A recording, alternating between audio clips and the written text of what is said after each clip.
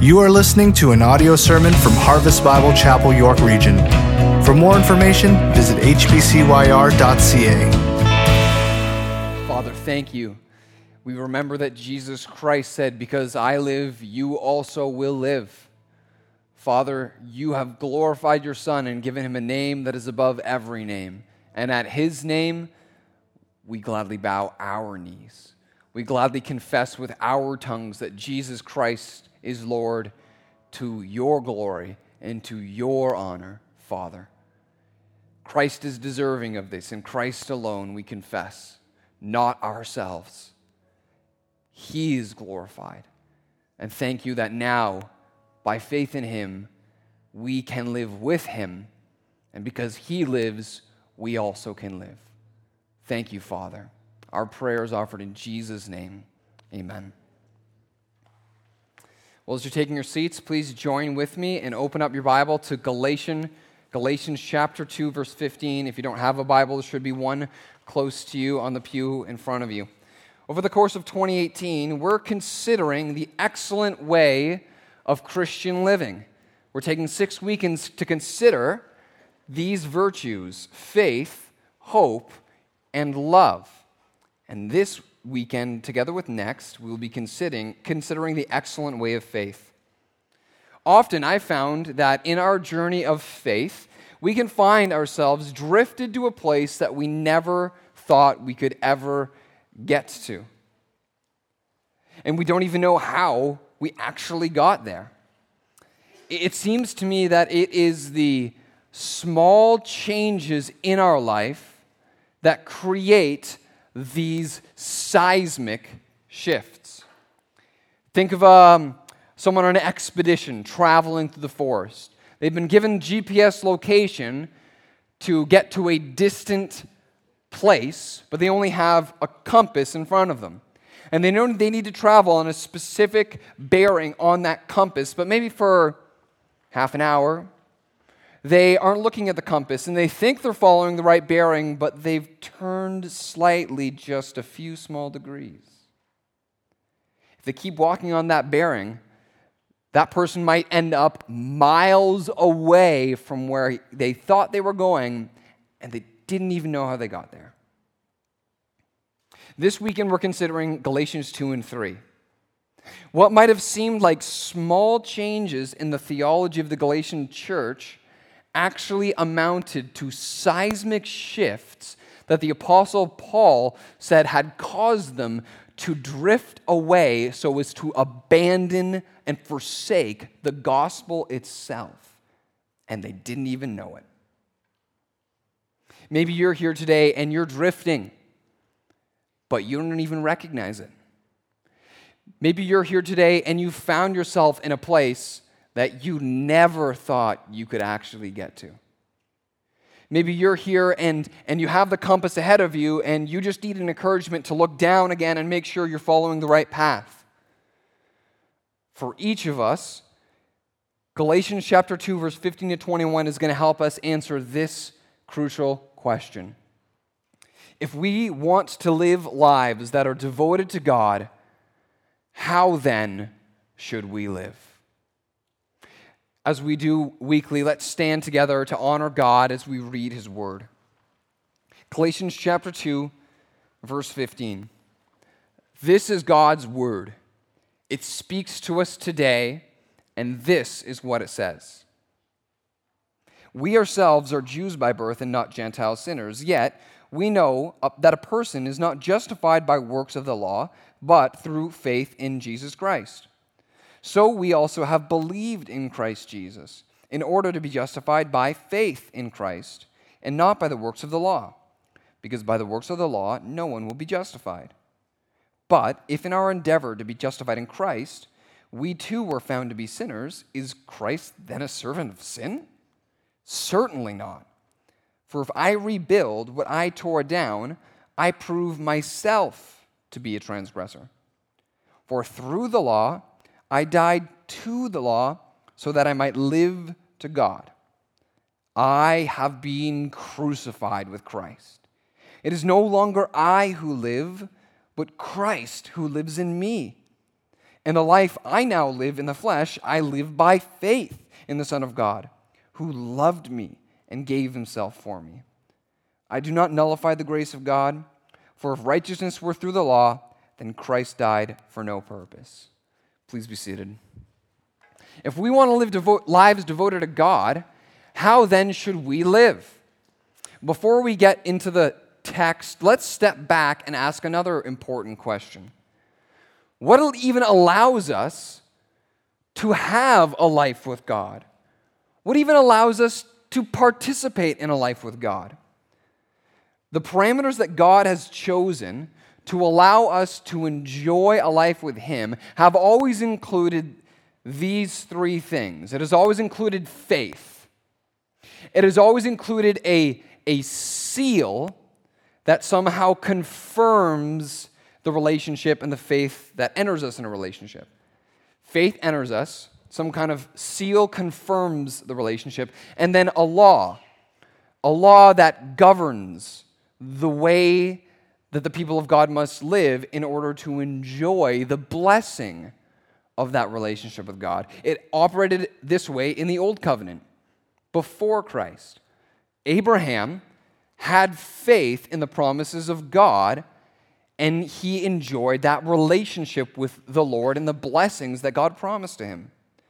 The seal that God chose to identify and confirm their relationship was the seal of circumcision, a physical mark that Abraham and all of his male descendants were required to mark their bodies with to identify that they would live by the faith also and follow that relationship.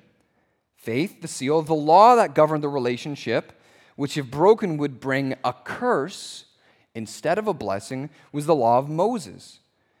And Moses' law required that the people of God follow the works of that law with perfect moral righteousness. And through the works of the law, they would stand before God. But now in Christ, there's a new covenant. These three elements remain, but in Christ they've been reclassified. Now we enter into a relationship with God by faith in Jesus.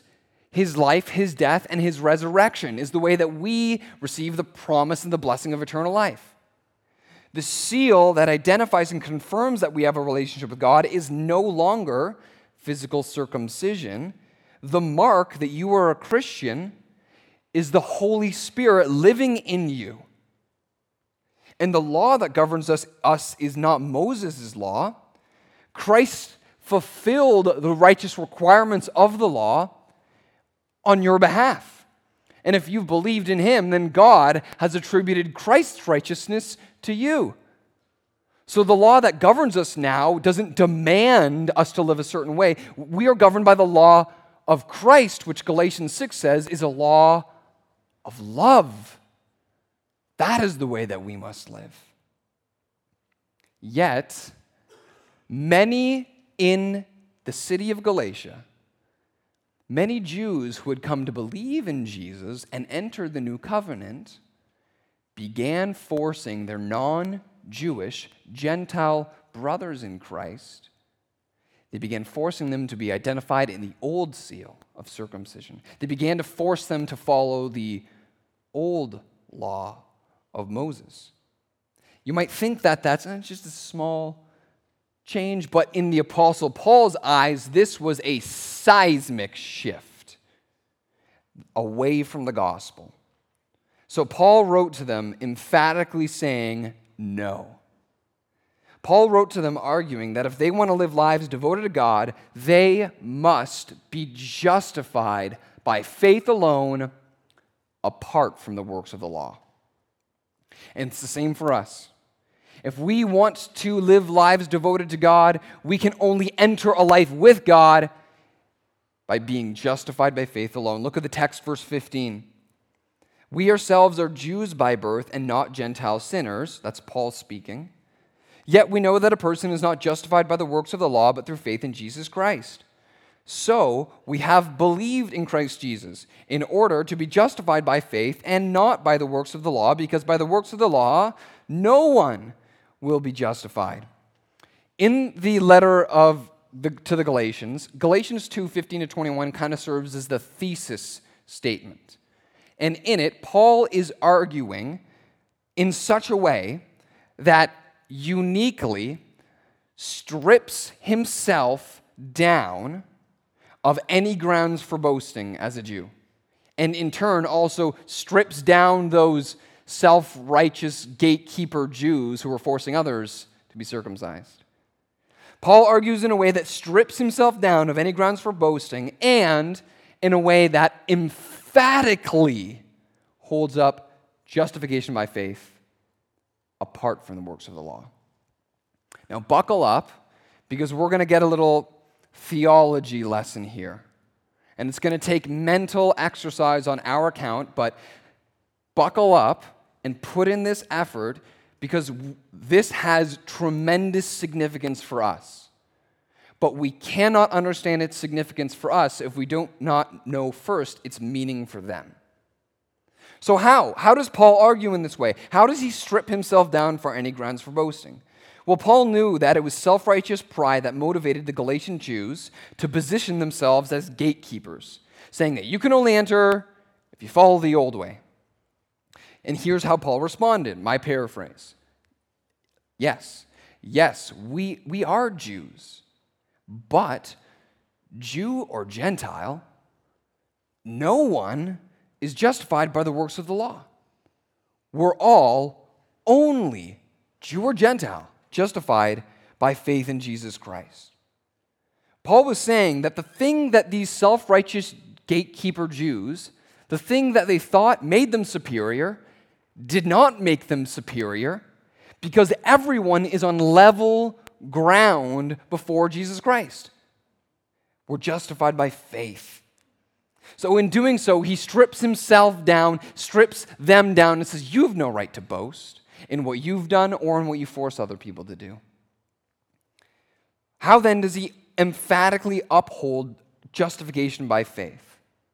Well, let's look at the text again, verse 16, and I'm going to read it and stress two particular words.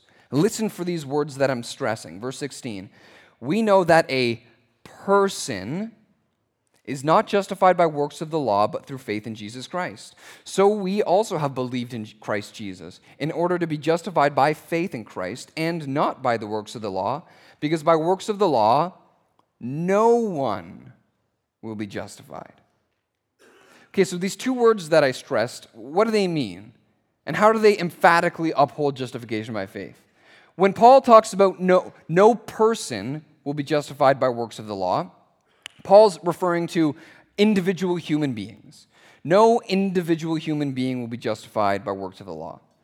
But when he says later, no one will be justified by works of the law, that's a really strong emphasis. But it's hard to see in our English translation. From the original language, it could also equally be translated no flesh, no physical body, no person, no flesh. It's kind of like this. My mom liked sardines, and whenever she would eat sardines when I was living at home, I would vacate the premises as quick as I could. And if any one of you came up to me and offered me sardines, I would very graciously but truthfully say, I will never eat sardines. But let's say you didn't get the point, and you still were persisting for some inhumane reason to continue to offer me sardines. I might emphasize my point more by saying, no molecule of sardine will ever touch these lips. I'm saying the same thing, no sardine, no molecule, but I'm saying it emphatically. And that's what Paul's doing. No person will ever be justified by works of the law. No flesh will ever have a possibility of being justified by works of the law. So in his argument, he disarms the pride of these self-righteous Jewish gatekeepers and upholds justification by faith. Stay buckled in, because look at verse 17. All of a sudden, it kind of looks like he kind of changes gear and starts talking about something else. Let's read it. But if our endeavor to be justified in Christ, we too were found to be sinners, is Christ then a servant of sin? Certainly not. What's Paul getting at here? Why does he seemingly change gears? Well, as Paul was penning this letter, he was anticipating these self-righteous Jewish gatekeepers, as they would listen to his letter, to be arguing with his statements. So as he was writing it, he anticipated their arguments and then prepares a rebuttal in response. And here's essentially what he believes these self-righteous Jewish gatekeepers would be arguing back at him with. He believed that they would think something like this. Paul, don't you know that we Jews, by keeping the law, are really trying hard to keep from sinning? God doesn't like sin. But you're saying now that people are justified by faith and not by the law? Aren't you just giving people license to stop trying to keep from sinning and to keep going on sinning? And aren't you pretty much saying that Jesus is at fault in enabling sinners? Okay, so I kind of said that like a snarky teen because that's what I imagine these people to be like, right? And Paul responds like a mature adult and simply says, no. And he rebuttals them. You think Jesus is at fault for enabling sin? Let me show you who's really at fault. Verse 18. For if I rebuild what I tore down, I prove myself to be a transgressor. You think Jesus is at fault? The real fault is rebuilding what God has chosen to dismantle, the law. The real fault is expecting from the law what has been fulfilled in Christ and leading people away from Christ back to what God has dismantled. Christ is not at fault. You are. So you may ask then, as I've asked in the past, okay, well then what's the relationship that a Christian now has with the law? If I'm justified by faith, apart from the works of the law, how do I relate to the law? Well, here are 3 examples that the Apostle Paul gives throughout his letters. Romans chapter 7. Paul says that believers relate to the law like a living spouse relates to their deceased spouse. As long as both spouses are living, both spouses are legally bound to fulfill their marital responsibility. But when one spouse dies, the other spouse is free from those legal responsibilities and can now remarry. Galatians chapter 3. Paul says that the people of God are related to the law like a legal guardian is related to a child. The legal guardian is only necessary as long as the child is underage. But as soon as the child becomes of age, the child is now an adult, and the legal guardian is irrelevant because the child is now free as an adult. Here in Galatians chapter 2, verse 19, look at it. Here's the 3rd example. Paul says, for through the law, I died to the law so that I might live to God. Paul says he's died to the law. Like me, you probably have loved ones who are deceased. When a friend or loved one dies, you have the memory of that person, but you have no relationship with that person anymore. Functionally, you can't relate to them anymore. And this is what Paul is saying. I am free. Believers are free from the responsibility to the law, and they have no functional relationship with it anymore.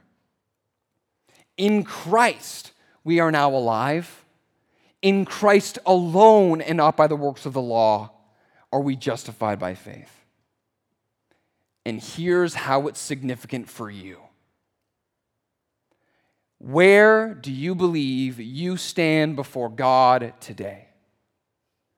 Do you believe that you've entered into a relationship with God because of the works that you've done? Or do you believe that you have a relationship with God because you've been saved by faith? Consider where you stand before God. Now, you might say, as most of us might say, I think, I'm saved by grace through faith. Not of my own works. I'm saved by grace through faith. But I'm concerned that while many of us say that with our mouths, we deny it with our actions. You may hold your chin a little higher at church because you think your family name or your ethnicity is a step up on other people. But before God, your heritage counts for nothing. You may choose to only associate with certain people at church and not associate with others intentionally because you think if you're around the right people, that'll elevate your status in the eyes of others. But your associations mean nothing before God. You may be so proud of the spiritual work that you do at church, that you do for your family, that you do for your community, that you do for your small group, and you expect other people to be on your level. And if they're not on your level, you look down on them. But before God, your works count for nothing.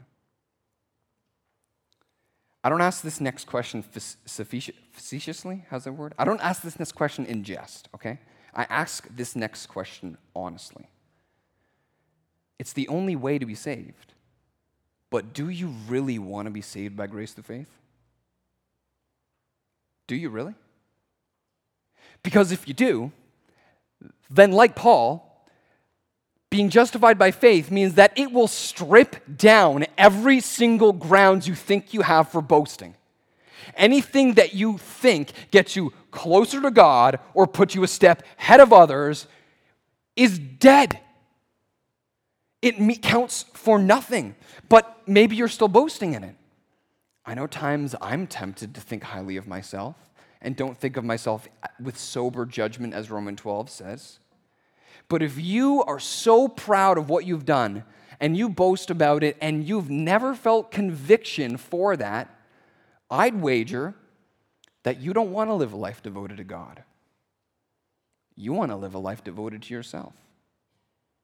Some people live for themselves through their career. Some people live for themselves through their body image. Some people live for themselves through their academics. Some people live for themselves through their hobby or their family. Church is just the arena you've chosen because you're good at it. I'd implore you, change your mind.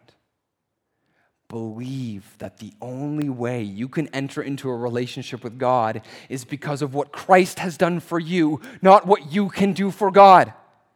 We cannot live a perfect life. We are all wretched sinners. Jeremiah says that the best of our righteous works are filthy rags. So tear them off. Tear them off and throw them out and believe in Jesus. He lived a perfect righteous life. He died the death that you deserve, and by faith in him, his righteousness is applied to you. So die to your works. Die to your associations. Die to your heritage. Die to it so that you can really live a life with God. And if you've never put your faith in Jesus and have been trying to earn your way to God, believe in him today for the first time, and in a moment, the Father will look at you with the same eyes that he looks at his own begotten Son, Jesus Christ. This is a way that we have a life with God, being justified by faith.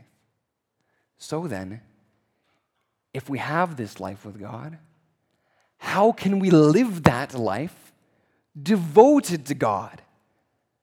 The next passage tells us, Galatians chapter 2, verse 20, I have been crucified with Christ. It is no longer I who live, but Christ who lives in me. And the life I now live in the flesh, I live by faith in the Son of God, who loved me and gave himself before me. If you want to live a life devoted to God, what must you do? How should you live? You must be justified by faith, and you must be united with Christ by faith. Paul now personalizes the effect of being justified by faith.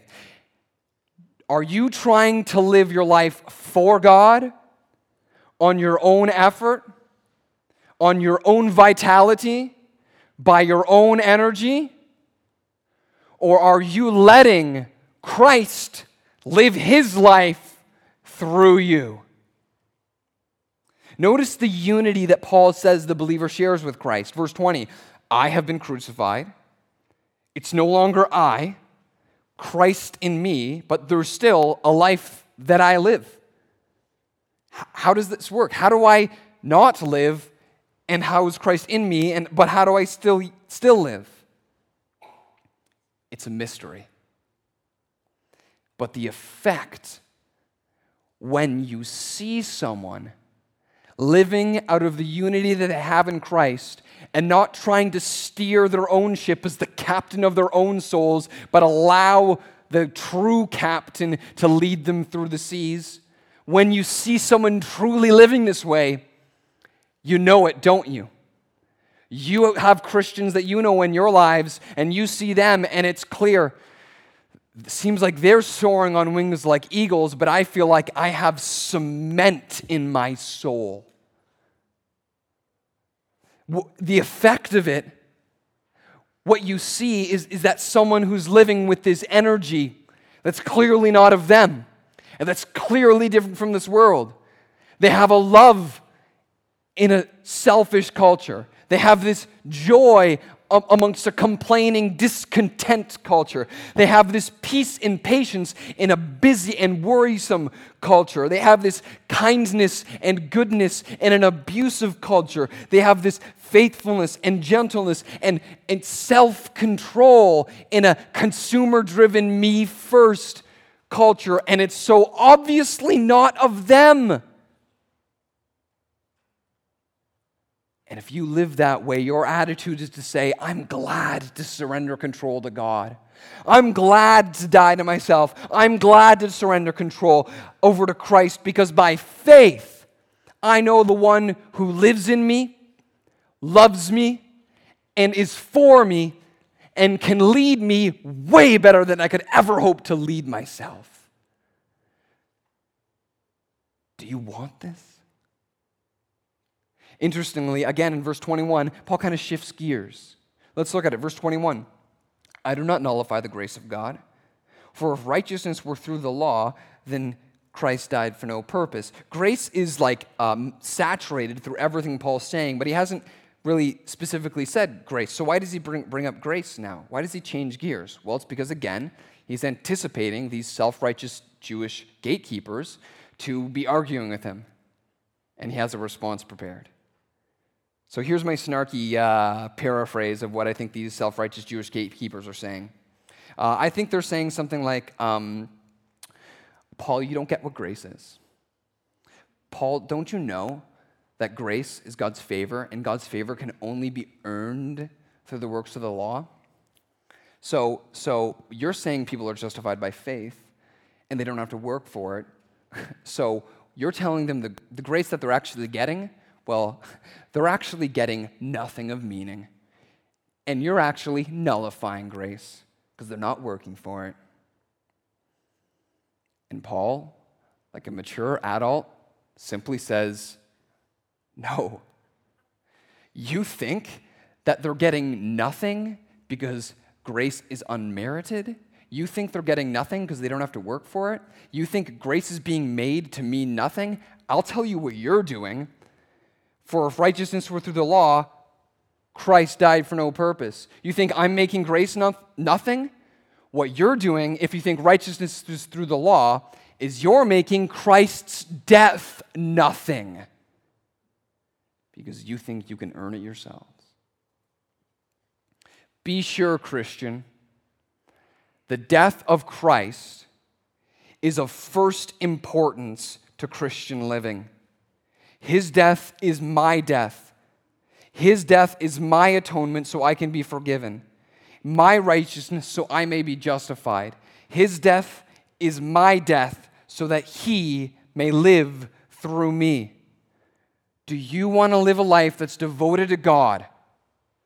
Then we must die to ourselves so that Christ may live through us.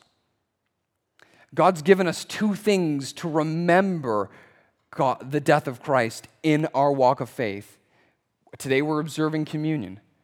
And communion is a memorial where we remember the body that was broken, the cup that was spilled. God's given us another thing too, baptism. Being submerged into the water and brought up again is identifying with Christ. Just as Christ was put into the ground and then came out, so being submerged into the water and brought back up is saying, I've died with Christ. But I have an honest question for you, addressed to a few people in the church. Honest question. Why are you so willing to take the cup and the bread, but so unwilling to get into the water? Why? Why? Parents, and I say this as someone who was in youth ministry for 7 years and saw too many youth think they had an assurance of salvation, but never, ever show any fruit of repentance. Why do we let our kids say they partake in Christ when they show no fruit of repentance? Why don't we disciple our kids to tell them about what communion is about rather than just have a snack on a Sunday morning? It means that I've died with Christ. The death of Christ is of significant importance to Christian living. His death is my death, so I might live, my atonement, so I may be justified, my righteousness, so that I might stand before him. How do you allow Christ to live his life through you? How does this work? If you really want this, what will it look like? Imagine a ship, a huge ship, not like a tanker that has an engine, but like one of those old ships that the explorers who first crossed the ocean might have sailed. Back in that time, they didn't have combustion engines for the ships to be able to generate power themselves, did they? They had something else. They had sails. But the sails themselves didn't generate the power that they needed to sail, did they? What generated the power? It was the wind. You know what a Christian looks like when Christ is living through them, don't you? It's like a ship whose sails are filled and they're sailing through the seas. You know what a Christian looks like when they're not letting Christ live through them, do you?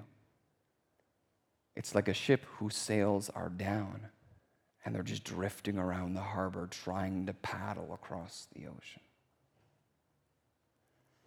Are the sails up or down in your life right now? When you believe in Jesus, in that moment, Christ is in you. But you must lift the sails up. You must abide in Christ every day. By faith, you must seek him. By faith, every day, you must confess that you believe that the God who lives in you, loves you, and is for you. The God who is in you, loves you, and is for you. And then you will begin to see Christ live through you, because you will hear the voice of your shepherd. You will hear the voice of your shepherd call out, and he will say, follow me. And you will see the vitality of the Spirit lift you up to your feet, and you will go wherever Christ calls you to go. But you will also feel the tug of temptation pull you back down and say, it's okay. You don't need to listen to that voice.